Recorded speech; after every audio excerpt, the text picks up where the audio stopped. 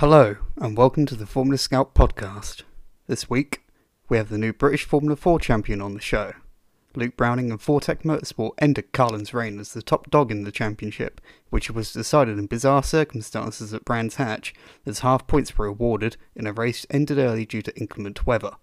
Browning won 7 races through the season, including the triple at Alton Park, to take the championship by just 4 points. Myself, Craig Willard and Bethany Waring sat down with Luke a few days after his total success to discuss the win, what's next, as well as the world of sim racing. A huge thanks goes to British F4's Damien Meaden for setting up the interview with Luke. Enjoy. Luke Browning, welcome to the Formula Scout podcast. How are you, first of all? Has it sunk in yet? I'm great. Yeah, I think it's finally starting to sink in a little bit. I'm at home. I've had a smile on my face for the last couple of days, and yeah, it's been sort of a really nice feeling at home. So yeah, I'm doing great. How are you?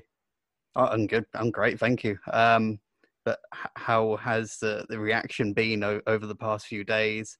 Obviously, you're doing a lot of media stuff at the moment with people such as us.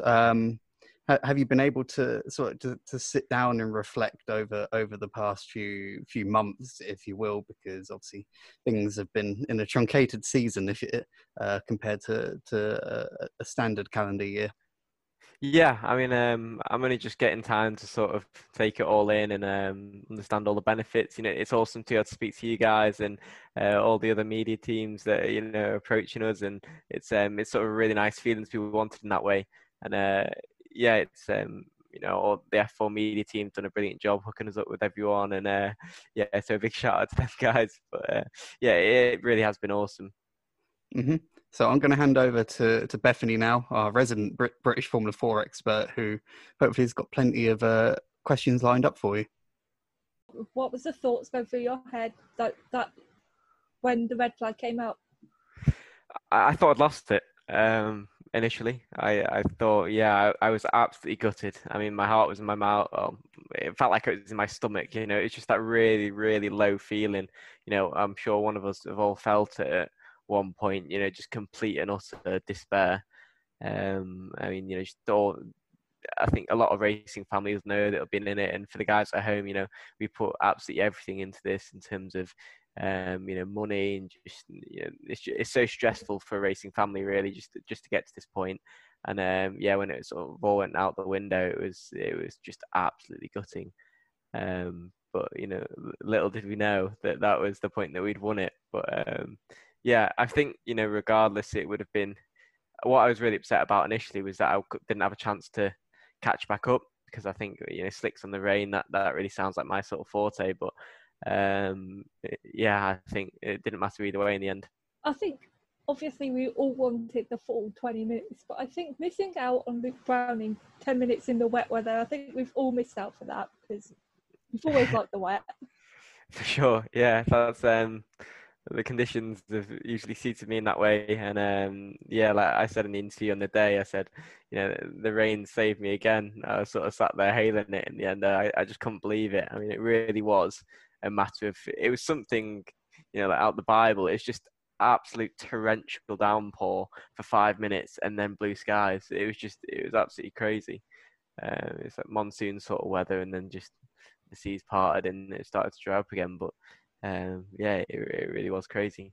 That's pretty standard for Brands Hatch in November, to be honest. I've been there in the past, and the weather wasn't particularly good then either. So Yeah, I could have done with you there, to be fair, for the weatherman. No, never needed to go out. I was at Brands couple months ago actually, and I think it was just one lap of really heavy rain. About 5 cars went off. They brought out the safety car, which they screwed up, and then it was before the safety car had even gone in, it was dry again. So I suppose France actually is a perfect place to end the season, not just because of that, but I suppose the weather helps. Yeah, Brands actually is awesome. I've always loved Brands. It's a place I've got my first win. It's I've always been successful there in terms of, I just always had the luck on my side there. I've never really DNF'd. I've just always had good results there. And yeah, I was actually really looking forward to it. And despite the odds going into it of not having the perfect last couple of results going in and the momentum, we managed to turn it around. And one of the most technical tracks, double pole it, and I think take the race 1 win, which really, really helped us secure it. The season as a whole for you, how has it been from the inside? From the outside, it's been great, but Yeah, I mean, obviously stressful. It's a very, very important year for me. This was the last year that I could really do British F4 before moving up. So, it was sort of my natural time to win it. And if we hadn't, it would have been, quite detrimental for my career, I think. It would have put sort of a halt on the brakes at that point. So, to come away and get it absolutely meant everything to me. And, I'm so thankful to everyone that was around me. I probably mentioned it in a few podcasts, but Media Day, I think you'd been with Fortec for about 2 days by the time Day came around. So it's been obviously been a truncated year for everyone, but for you, it kind of started later anyway. Yeah, I didn't even know I'd be racing in British F4 the day before the Media Day. It got announced the day before the Media Day. Obviously, I knew maybe a week or so before, but it was pretty tight and last minute, So we hopped in. I was over 6 months out of the car, and my first day back, we went P1 by half a second, which is quite awesome. It's very rare, but it just kind of showed what an awesome team I have behind me. With Ollie and my awesome mechanic and my engineer as well.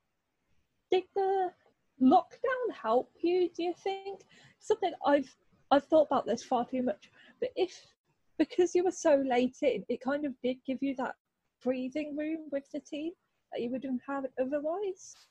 Yeah, it helped me out a little bit for sure. The only thing it didn't help me out with was that they were, some of the other competitors were able to get a few more test days in.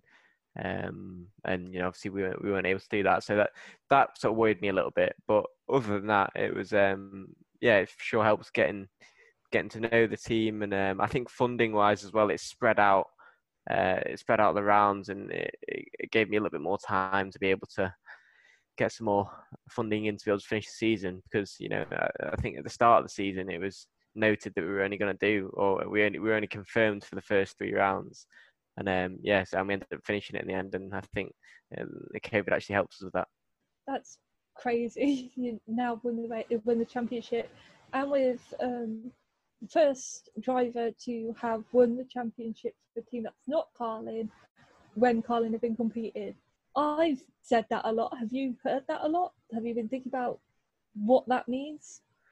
Yeah, for sure, it's a big achievement. The team's been trying really hard, and Carlin were in full force there. 4 drivers paying big budgets, all done 40 test days. It was, it was no easy task beating them, but I think their run's been fabulous so far, and at some point it's got to come down. But I'm just so happy that us and Fortec are sort of taking on the reins on that, and we're ready to go and smash it. What's next then? Formula 4 ticked off. What are your plans for next year?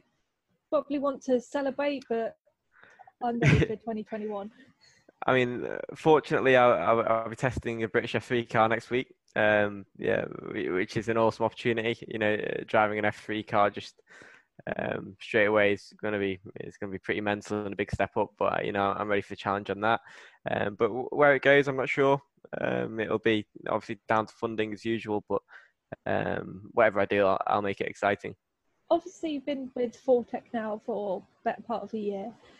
Before that, you were with Richardson for 3 years, and they're coming back to British Formula 4 yet. Have you kind of spoken to those guys about them coming back? Spoken to Georgie?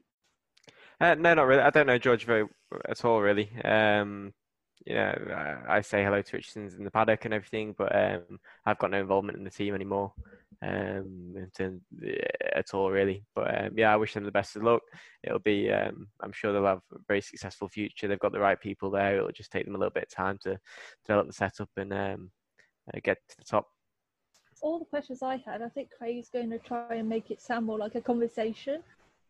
Well, hopefully it'll. Well, you asked some very good questions there, and there are a few that I do feel like following up a little bit on.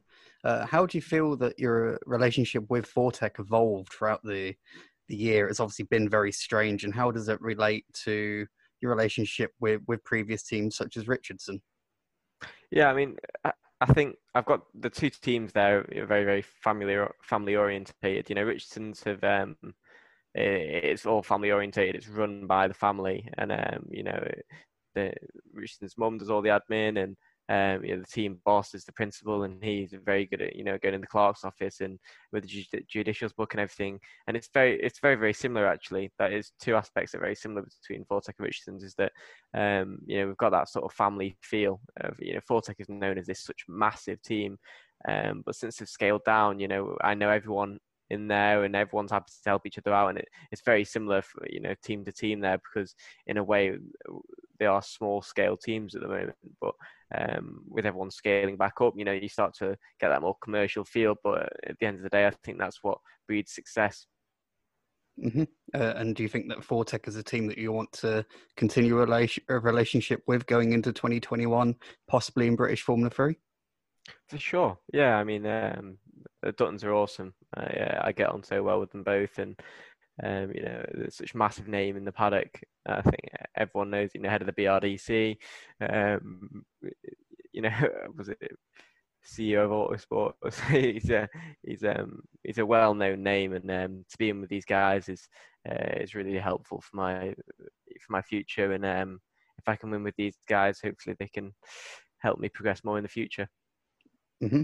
So let's talk a little bit more about the 2020 season, specifically on your title rivals, because you were pushed right to the wire. Obviously, it wasn't just yourself and Zach that are in the title fight going to Brands Hatch as well. So could you speak a little bit about the strengths and weaknesses of your particular title rivals that you came across, and how you're able to overcome these drivers who are also set to go on to good things?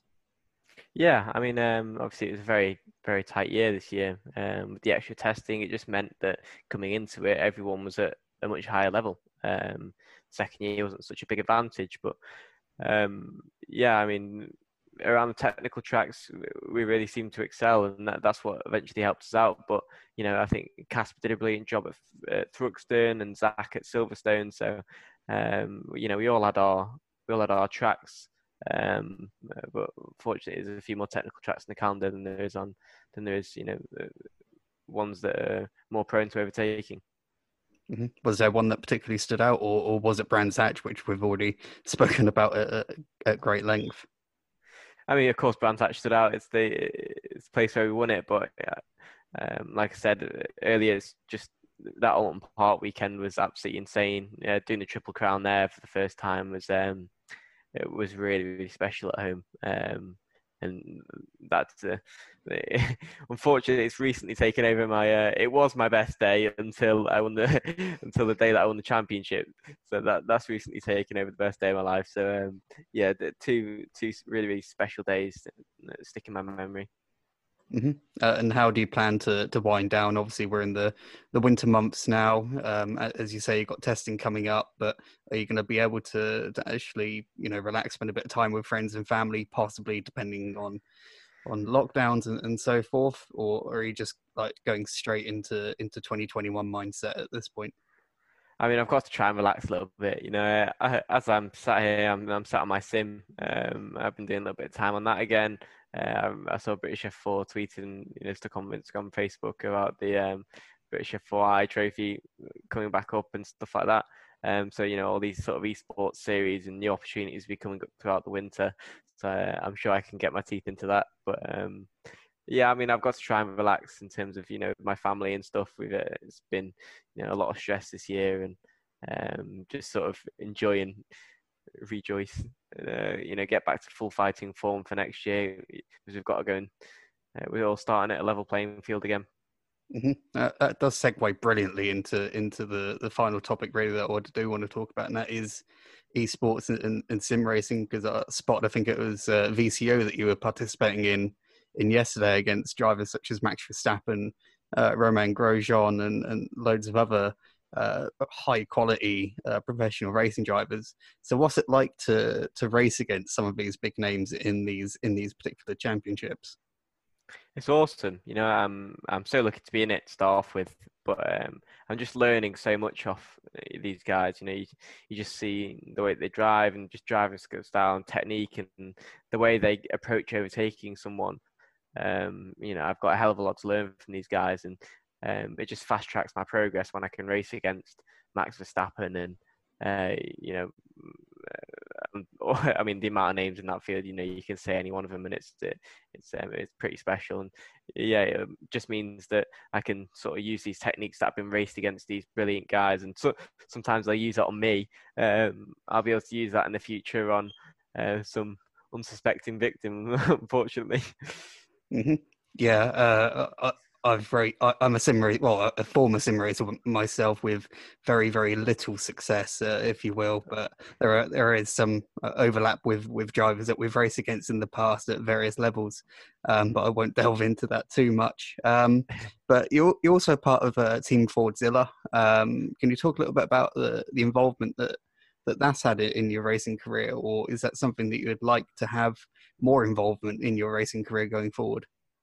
Yeah, I mean, Ford have been brilliant. Overall, I got invited onto the Team Fordzilla program, and they've, helped coach me in the sim racing world and so what championships to do, and they've really sort of put my name on the map in terms of that. And getting paid to drive in the simulator was just a totally new aspect for me that I hadn't really taken into account. So yeah, to sort of be pro on the sim now is just absolutely awesome. And yeah, so a big thanks to them guys. But the whole team's just awesome. I could do with maybe learning to speak Spanish, but other than that, yeah, we're doing good. I'm sure that there are courses out there where you can learn Spanish. If any of them want to sponsor the Formula Scout podcast, then that'd be great. But but I digress. I think that's pretty much everything that we've got, unless Bethany has got anything else to add to that, really. Just want to know, been in a TOCA paddock for 4 years now. How weird has this year been without all the crowds, without me being there annoying you and everything else? It's been strange. It really has. Not at all on the side of you annoying me. It's been it's been really, really strange. It's been a bit sad not having all the teams there or the crowds there to support you. It makes it sort of extra special when you win a race. So I remember my first race win in juniors at Brands and Brands Indy, and it just felt so special. You come past the grandstands and you got your fist out the car and everyone's screaming and you can actually hear the clapping, which is just a surreal feeling. But we've missed out on that this year. But it means the support's ever greater online, and that boosts the TV figures, which helps us in other ways. Fingers crossed we're all back there soon enough. Mm-hmm. Sure. I think the last thing that I want to add, really, to follow up on that is, what will it be like being in a different environment next year, assuming that you do end up on a outside of the TOCA package, because we don't know where you'll be exactly yet, but you might be on the British GT bill, you might be continental Europe. They're all very different atmospheres to the TOCA package. Yeah, I'm gonna miss the familiar faces. I walk in the paddock and I know everyone. It's gonna be sad not having that atmosphere again, where I can, every sort of little alley that I walk down, I meet someone, give someone a fist pump, and they say good luck or whatever. It's I'm gonna miss that for sure. But I think that's just naturally the part of life. Moving on and taking on new challenges is the exciting part. If we stay there forever, it's you don't get to experience the truly great things. So I mean, I'll be really, really thankful to everyone that's helped me, throughout the 4 years that I've been in the TOCA, and I think I'm just really, really excited to see where we go next. Mm-hmm. No, I think that's a great place to end it. So thanks for joining, Luke, and best of luck in the tests coming up, and we'll probably see you on the grid next year somewhere. Thank you very much. Yeah, it should be exciting. I've really enjoyed it.